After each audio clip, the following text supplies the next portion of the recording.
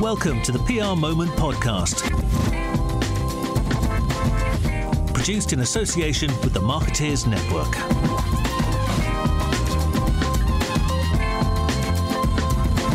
Today on the PR Moment podcast, I'm talking to Richard Rawlins, CEO and founder of Finn. Finn was founded in 2005, has a turnover of approximately £3 million and about 35 employees. It's based in Leeds and focuses exclusively on the FMCG sector. Thank you, as ever, to our PR Moment podcast sponsors, the PRCA. And here's an advert from Propel. Propel is a PR software built by PR pros for PR pros to make your life easier and save you time. Propel helps you discover the right targets, pitch directly through Gmail or Outlook, monitor online and broadcast coverage, and analyse ROI and performance. Propel offer a flexible contract, and PR Moment readers can get a special 20% off the first month. Click on the banner on the homepage of prmoment.com to receive this discount. Richard, welcome to the show. Thanks very much. How are you doing? Yeah, very well. Very well. Good. Now, I'm always interested in people who move from the army to PR. And as a 21-year-old, you enrolled in the British Army for almost 4 years. I mean, first of all, what made you decide to join the army? I think a number of things. I think I certainly wasn't ready for a desk job at that age. I think I probably wasn't entirely clear what I wanted to do. In the long term, I knew probably that at some point I wanted to get into the marketing industry, but I think I just saw it as a great opportunity to develop some great skills, develop some leadership, have some fun. And probably also, I think, a degree of public service, a sense that it was, a good thing to do, that I'd be doing something worthwhile. Which is probably one of the, if I'm honest, one of the sort of the greatest takeouts I took from it. It's intensely satisfying. Where are we now? What year are we in? What was going on in the world when you were in the army? I'm trying to think. So it was 1991 to 95. So the Gulf War had just finished. So there was Bosnia was happening. I didn't actually end up doing anything particularly scary, if I'm honest. I spent some time peacekeeping in Cyprus, which was which was eventful, but not nothing like the kind of challenges that since I've left the guys and girls have faced in Afghanistan and Iraq. I didn't get into any of that stuff. Yeah, it's one of those things I considered briefly in my youth, and I remember thinking about it at the time that the chances of seeing dangerous active service at that period were relatively, when I was a 20-odd-year-old, were relatively low. But clearly that just completely changed, didn't it? And those tours of Iraq and Afghanistan, if you'd signed up for what I was thinking of signing up for, you were going to get a bit of a shock to your system, frankly.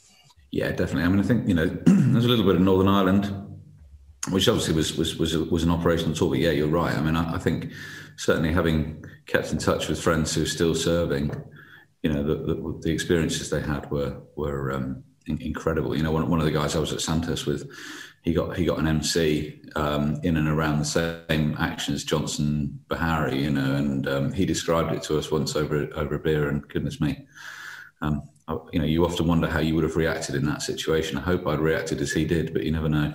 No, I suspect I wouldn't, put it that way. Why did you leave the army? I mean, it's for listeners who don't know, what you signed up for, what is it, 3? You can sign up for various different lengths of time when you join, and go on. You tell me. Yeah, so you could when you join, you can either elect to do, or when I was there, you could elect to do a short service commission, which was 3 years. I think you could extend it after that for up to 7 or 8, or a regular commission, which was 22 years. And so I kind of signed up for that. I don't know why, if I'm really honest. I think it was a bit harder to get in on a 22-year commission, so I thought, well, I'll go for that and see where I stand. And to a degree, I think I, perhaps wanted to give myself the option that if I really enjoyed it, I would remain. But within a year or two, I knew it wasn't my calling. It wasn't what I wanted to spend the rest of my life doing. Particularly as a career progression, you can see that it was going to become a very bureaucratic, almost kind of, a lot of time would be spent doing sort of administrative roles, what they call a staff role, working in the MOD, working in procurement or in, training, or, and that really wasn't for me. I enjoyed the sort of operational, stuff. I was a tank commander, so I enjoyed being on tanks and having, being with soldiers and leading soldiers. And the long-term career prospect was not for me. It's quite a bureaucratic-looking sort of job. So that's why you left. In essence, because it was becoming a bit too much of a desk job, I suppose. Yeah. There's a few people I know who are ex-military who've come over to PR. Is that, and they seem to do pretty well, frankly. Are you surprised there's not a few more people that come over from the military into public relations? Because there's a smattering, isn't there? But there's not loads. Yeah, I think you're right. I mean, I think on the face of it, there's a load of transferable skills. You can communicate really well. You can, design a strategy, articulate it pretty well. You generally have hopefully pretty well organised. You can make things happen. You can be proactive. All of those things are great reads across. But I suppose the paradox is it's not a sort of known next job after the army, if you know what I mean. A lot of guys, I think, and girls when they leave, perhaps will go into public administration, working in the public sector, NHS or police force or something like that. Or other people will perhaps look to the city. Certainly when I was leaving in the mid-90s, most people that I served with went to the city, principally because it was kind of a well-trodden route. So, you knew people who could help you into other jobs. And so it was almost a little bit of a kind of, a stepping stone. University, army for insert 3-5 years, city, and away you go. Not for me, that's for certain. But I think that's one of the main reasons. I think that's an issue for our sector, if I'm honest. It's not a kind of recognised career path. I think, even from schools and universities, it's not the sort of thing that, that people do. It's a slight aside this, but my son is foolishly, we were just talking about university before this, he's potentially looking to do creative comms at uni. And I went to the open day, 2 open days actually, and it was all white, middle-class kids. There were very few people of colour. There was very little diversity in the room. And I think it's just because it's not a discipline that is really sort of regarded as an option for people. Whether or not a valid option, I don't know. But it's an issue we've got to face into. I was chatting to various people at, I'm sure you've seen it, BME PR Pros. I did a podcast with Daljit from there a little while back, and they certainly one of the things that he was trying to get up and running, and that it's one of those elements that if we all do lots of things, we'll see some change. If you see what I mean, there's not one element to it that's going to make the difference. But one of the things that they were trying to implement, so I think in the end they did via the PRCA, I saw do something on it as well, was the idea of people.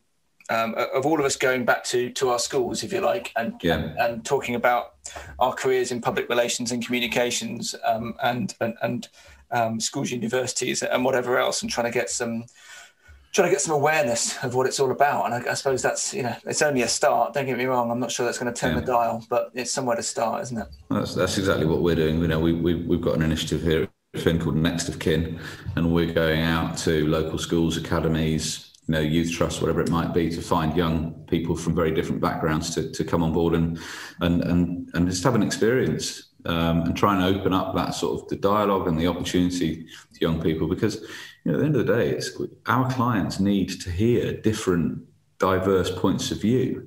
And if all they're getting is the same opinion, the same worldview, then they're not getting the best counsel. So, it's not just really important that we play a role in society, but it's also actually, frankly, good businth. And there's nothing wrong with that. It's a moral, ethical, and business case you can make for it pretty quickly. Yeah. Now, originally, when you came out of the army, you wanted to be an ad man, did you? Is that right, or was that a bit too strong? No, that's absolutely right. I think there's a couple of reasons for that. Some of my mates from uni had done it. I think as a sort of, without experience in our sector, it's probably the one thing the sector for, the wider comms sector for, is advertising. And particularly at that time, that was pretty much the only output you saw was ads. You weren't really aware of PR. I think, back to the army thing, where I had come across PR, it was the crisis and issues kind of work, media presentation work that we were trained in, or, people that went perhaps into financial PR in the city. So I hadn't really considered that there was the sector of consumer PR. And so I actually I applied and was successful to get onto the grad scheme as a 25-year-old of an ad agency, but sadly the account I was going to work on, they lost the account I was going to work on, which was John Smith Beer. So I didn't make it. They cancelled it in the last minute. And luckily, a chap called Martin Thomas, who was MD at Cohn & Wolfe at the time, who I knew indirectly, gave me a break and said, I'll try you out. I'm intensely suspicious of ex-army officers, was his line, but I'll give you a go. I'll give you a couple of weeks. And fortunately, I survived, and here I am. Just out of interest, how does that work? Because you're joining as, I mean, I don't know, it doesn't really matter, but let's say 25, something along those lines. And what do you do? Are you a grad alongside people who just left uni age 21? Is that in essence you've got to go back to the floor? Yeah, that's what I did. In fact, I started with Sian Morgan, who runs Cow. Yeah, right. So she and I were there at the same time, and I think she might have been there 6 months, but broadly we're on the same scheme. And it was just a case of learn again. I hoped that the skills I'd learned in the army would accelerate me through that pretty quickly, given that I had some pretty good life experience. But that also can sometimes count against you, because you probably think you're better than you are, and there's a bit of humble pie to be eaten and learn the basics again. But that was a good experience. And did that work? Did you find that you sort of developed through the career more quickly than some of your peers who just left uni, or was that kind of didn't really work out that way? I think it was unfortunately it meant I was a bit imbalanced in that there were certain things I was really good at, presenting to clients, absolutely no problem. Get my sleeves rolled up maybe and executing a plan on time, less so, and certain elements of the craft I think I picked up quite quickly. The ability to pitch to media, again, happy to just pick the phone up and speak to someone and pitch an idea to them. But other elements, perhaps not so much. Certainly, I recall Martin being very frustrated that I was too good at some things and just not good enough at others, and I needed to focus on those that I wasn't. And how long did it take you to adapt, do you reckon? Do you know what? I think it took me a year or two to acclimatise to the real world. That was another reason I left the army. You can become quite institutionalised and you don't really realise it. Just even simple things like language, as let alone points of view and, an ability to, perhaps to relate to people from, different experiences. You do become quite baked in that sort of bureaucratic institution like the army. Right.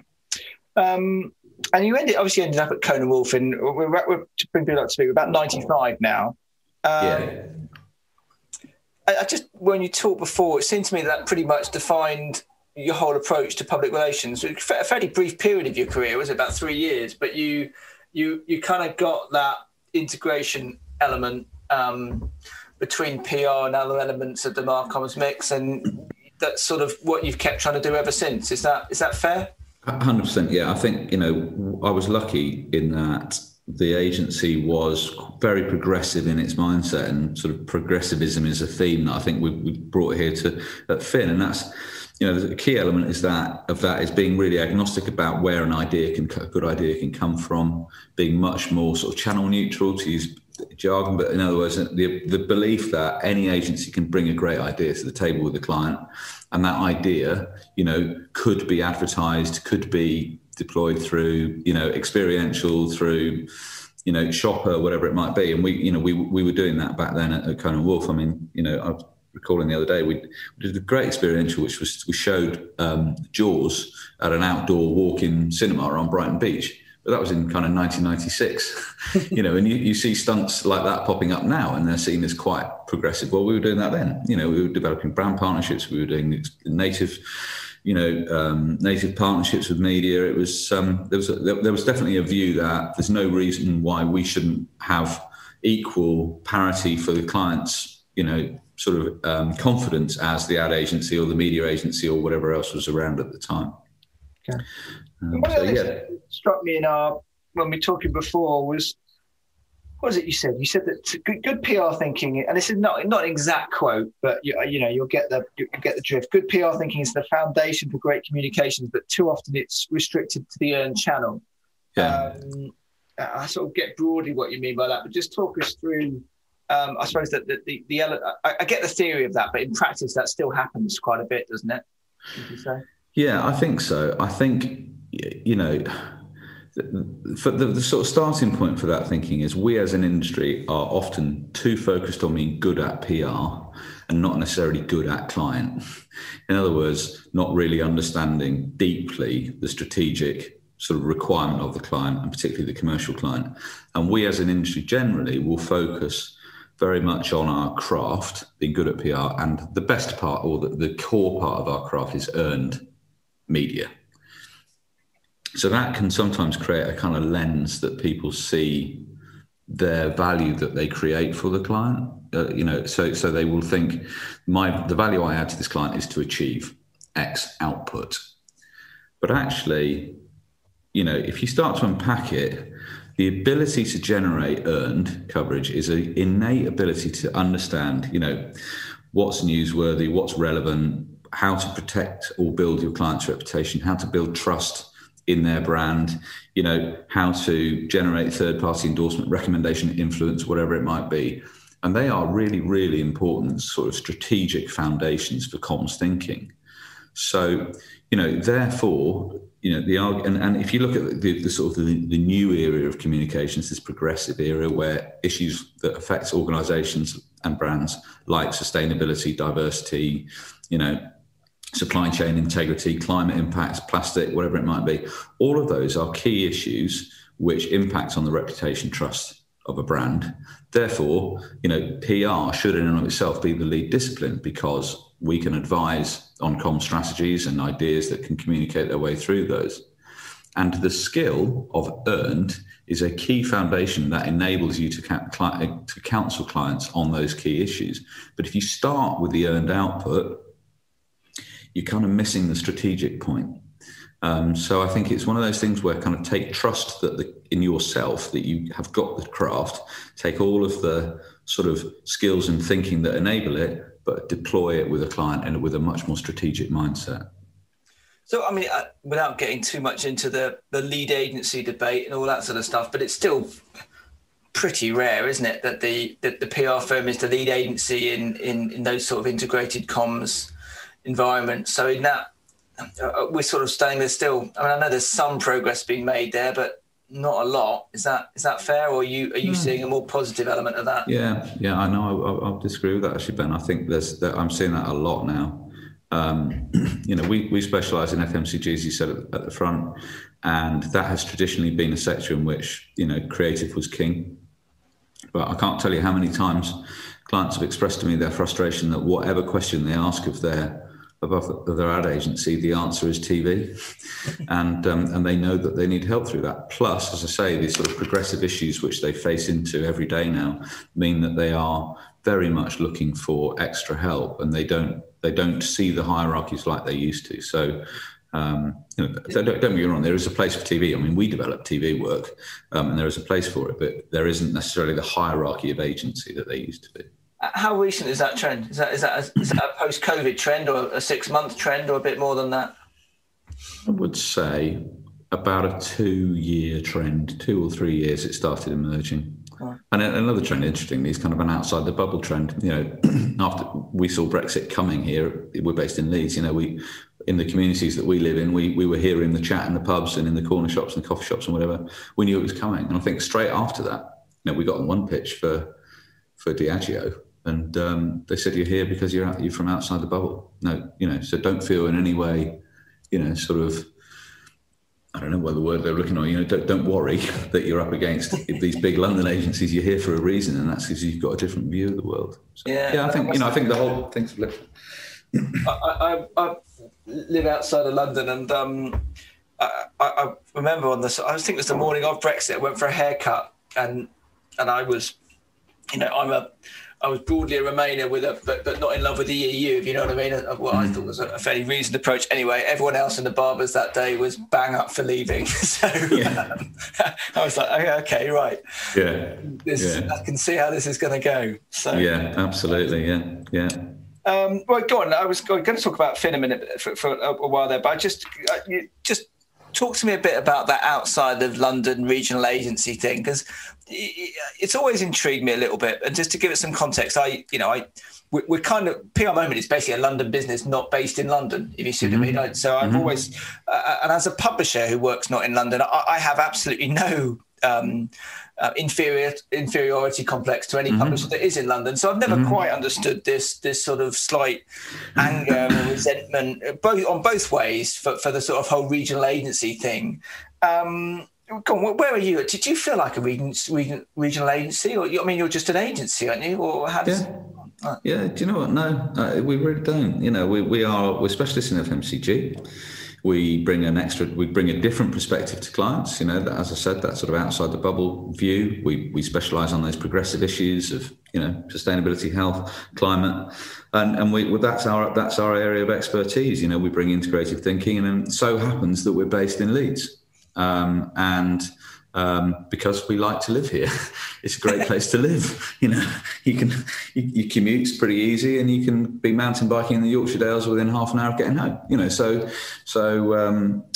that's why we're here. And you see it occasionally, and I think even some clients would express sometimes surprise. They'll be like, "Oh wow, you're as good as a London agency, aren't you?" And I'm like, well, yeah. But I also get it, and I think.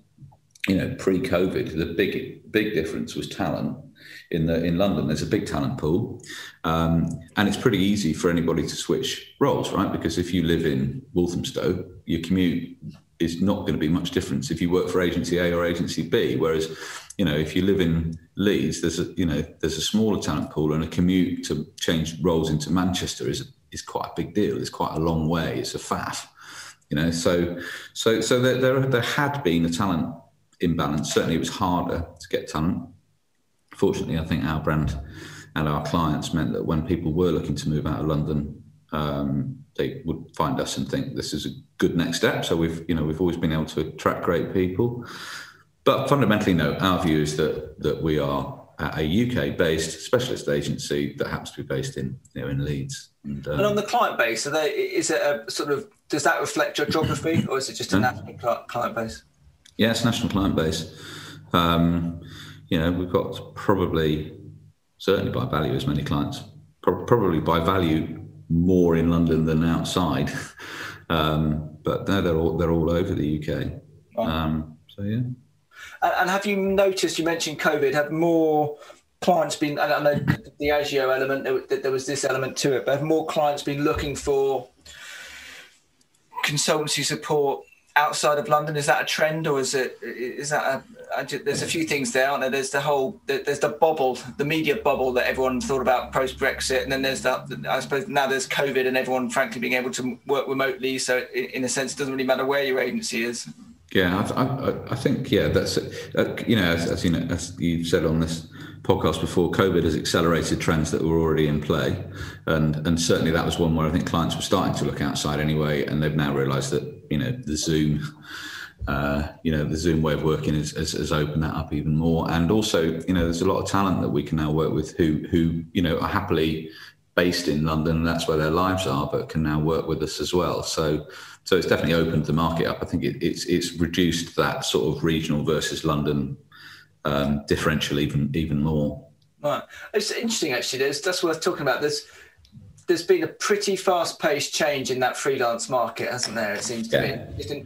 Obviously, loads of people have gone freelance because they, some people have lost their jobs and all that sort of stuff.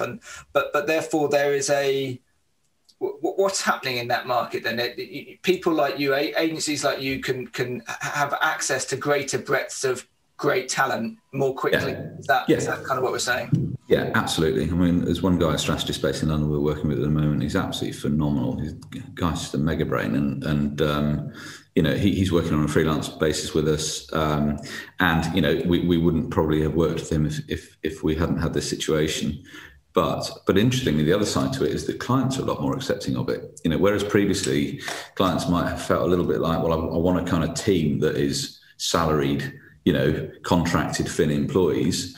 they're now actually much more open to this slightly more agile way of working, where we can say, well, look, we're going to bring in that strategist on this brief because he's got particular expertise, and we're going to bring in that creative on this because she's got particular expertise. And, clients, I think, are much more open to this sort of slightly more informal, agile, dynamic way of working as well. So it's going to be really interesting to see how it shakes out if we get back to normality, whatever that will be. Yeah, let's hope so.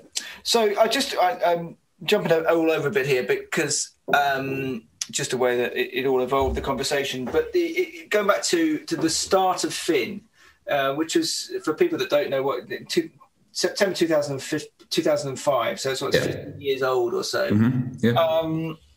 I'm sure it's had a bit of a journey. These businesses always do. So let's talk about that in a moment. But how did it all start? Because you're not from Leeds originally, are you? Is that right? Go on, just talk us through how it all came to be. No, so the sort of brief history is my last job in London was working at Consolidated, where I was account director on the Disney home entertainment account. We developed an idea for a virtual press office, which was a website for distributing press assets. And the guys that developed that were based up here in Leeds. So I worked for them for a couple of years, effectively selling digital products back to the PR industry. And then when that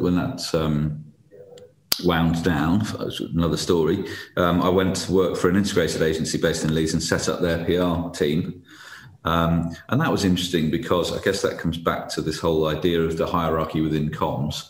I set up the PR team, and another couple of colleagues, but we were very much, I always remember they used to call us the soft team. It was kind of like they did the hard work and we did the soft work, was the way they described it. And quite often clients would, if clients had a budget, but if you've got a little bit more, then why don't we just lob a bit to the PR guys and see what they can do? It was very much at the bottom of the pecking order.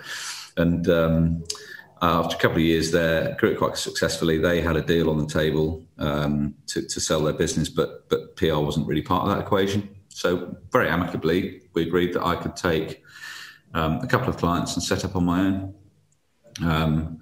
I'd always had an ambition to do that. It perhaps happened a bit more quickly than I'd expected because my family was quite young at the time, but it's one of those things, isn't it? An opportunity presents itself to you and you go for it. That is the perfect scenario, isn't it? That you get to start your own business with a couple of clients, just all the risk taken out, really. Absolutely. You just grab it, yeah. Yeah, it was a no-brainer.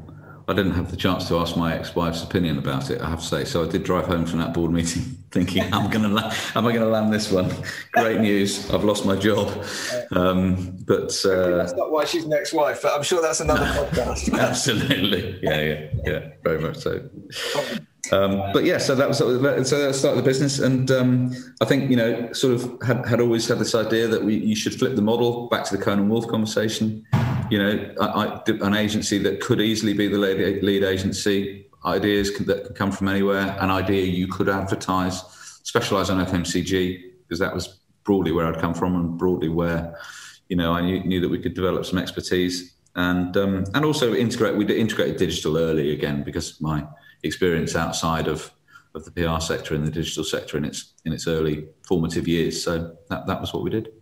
So what sort of job roles have you got now? I mean, you give the impression of a pretty wide breadth of an integrated offer as an agency. So where, just talk me through the practical reality of that. You've got a digital team, a creative guy, just what sort of job roles have you got? Well, so broadly the business is structured a bit like an ad agency in that we have specialism. So we have a creative team headed by Chris Weston, who's our creative director. He comes from above the line expertise, London creative director. We have a strategy team, which again is focused on brand strategy and then into content strategy and all the kind of digital strategies. We have a core account handling team, and within that account handling team, we have experts in influencer and social, consumer PR, and corporate PR. And I suppose those are the sort of, broadly the expertises that we bring around the table, And, to give you an example, our creative team handle all the content and creative assets for GHD on a global level. So, we develop above the line. We just launched a great TV ad for a client of ours, Boost. But I think where it's particularly for this, for the PR Moment podcast, it's interesting is where you're seeing an intersection between corporate and creative. And that's where there's some really exciting work happening with clients, helping them to understand this sort of progressive brand world of sustainability and health, and how you communicate quite crunchy corporate issues to consumers. I've seen it described also as corpse humour, which is a bit of an ugly portmanteau, but that broadly I think is corporate PR and consumer PR, and we're seeing an intersection between corporate PR and creative, and that's really, really interesting. Okay. But, yeah. And as you've mentioned a few times, you're very focused on FMCG brands. You've never been tempted to move into any other sectors. You've kept it very specialised, haven't you? Yeah, we have broadly. And I think that's because a number of reasons. I think generalism isn't necessarily a strategy. I don't think you can necessarily bring real value to clients. So, by focusing on a sector, but a niche which has the capability to go quite deep, as I mentioned, everything from social media content through corporate to brand strategy and creative, so long as you have a specialism in a sector, you can build a good business out of that. It means that, again, a lot of our clients are wrestling with the same issues. So, we can bring real value and expertise to that. We can build a great network, which can really help our clients. So it's all about adding great value to the clients. And fundamentally also what that means is hopefully it's a bit more profitable. And just thinking about it, whenever I speak to FMCG, they're always totally paranoid about conflicts and the like, but you've managed to see a way through that, have you? That's been okay. Yeah, I always say there's lots of categories in the supermarket. There's plenty of business to go around. Oh. It's fine.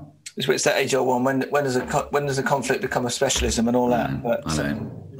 Absolutely. So how's the lockdown been for you guys? Been all right? Is it? I'm sensing it's sort of been. I know that it hasn't been easy, but it's been okay. It's been okay. Yeah, I think the initial shock was pretty bad, and we took a pretty big hit, but it's repaired pretty well since then. I think being in FMCG actually has been a really resilient sector in this. It's one of those sectors which, when times are good, you don't see much difference. It's not like you have a mega boom. People don't suddenly start buying chocolate bars in their hundreds when they've got a bit more money in their pocket. But certainly when times are tough, FMCG stays pretty resilient. People have got to eat. And actually, most of our clients, they sort of had a pretty big lockdown. They were selling some serious volumes. So whilst initially that they kind of withdrew from the market, they're coming back in now slowly. So I think on balance, I would say we've been okay. Okay. Yeah. Richard Rawlins, CEO and founder of Finn, thanks so much for coming on the show. No problem at all. Thanks for listening to the PR Moment podcast, produced in association with the Marketeers Network.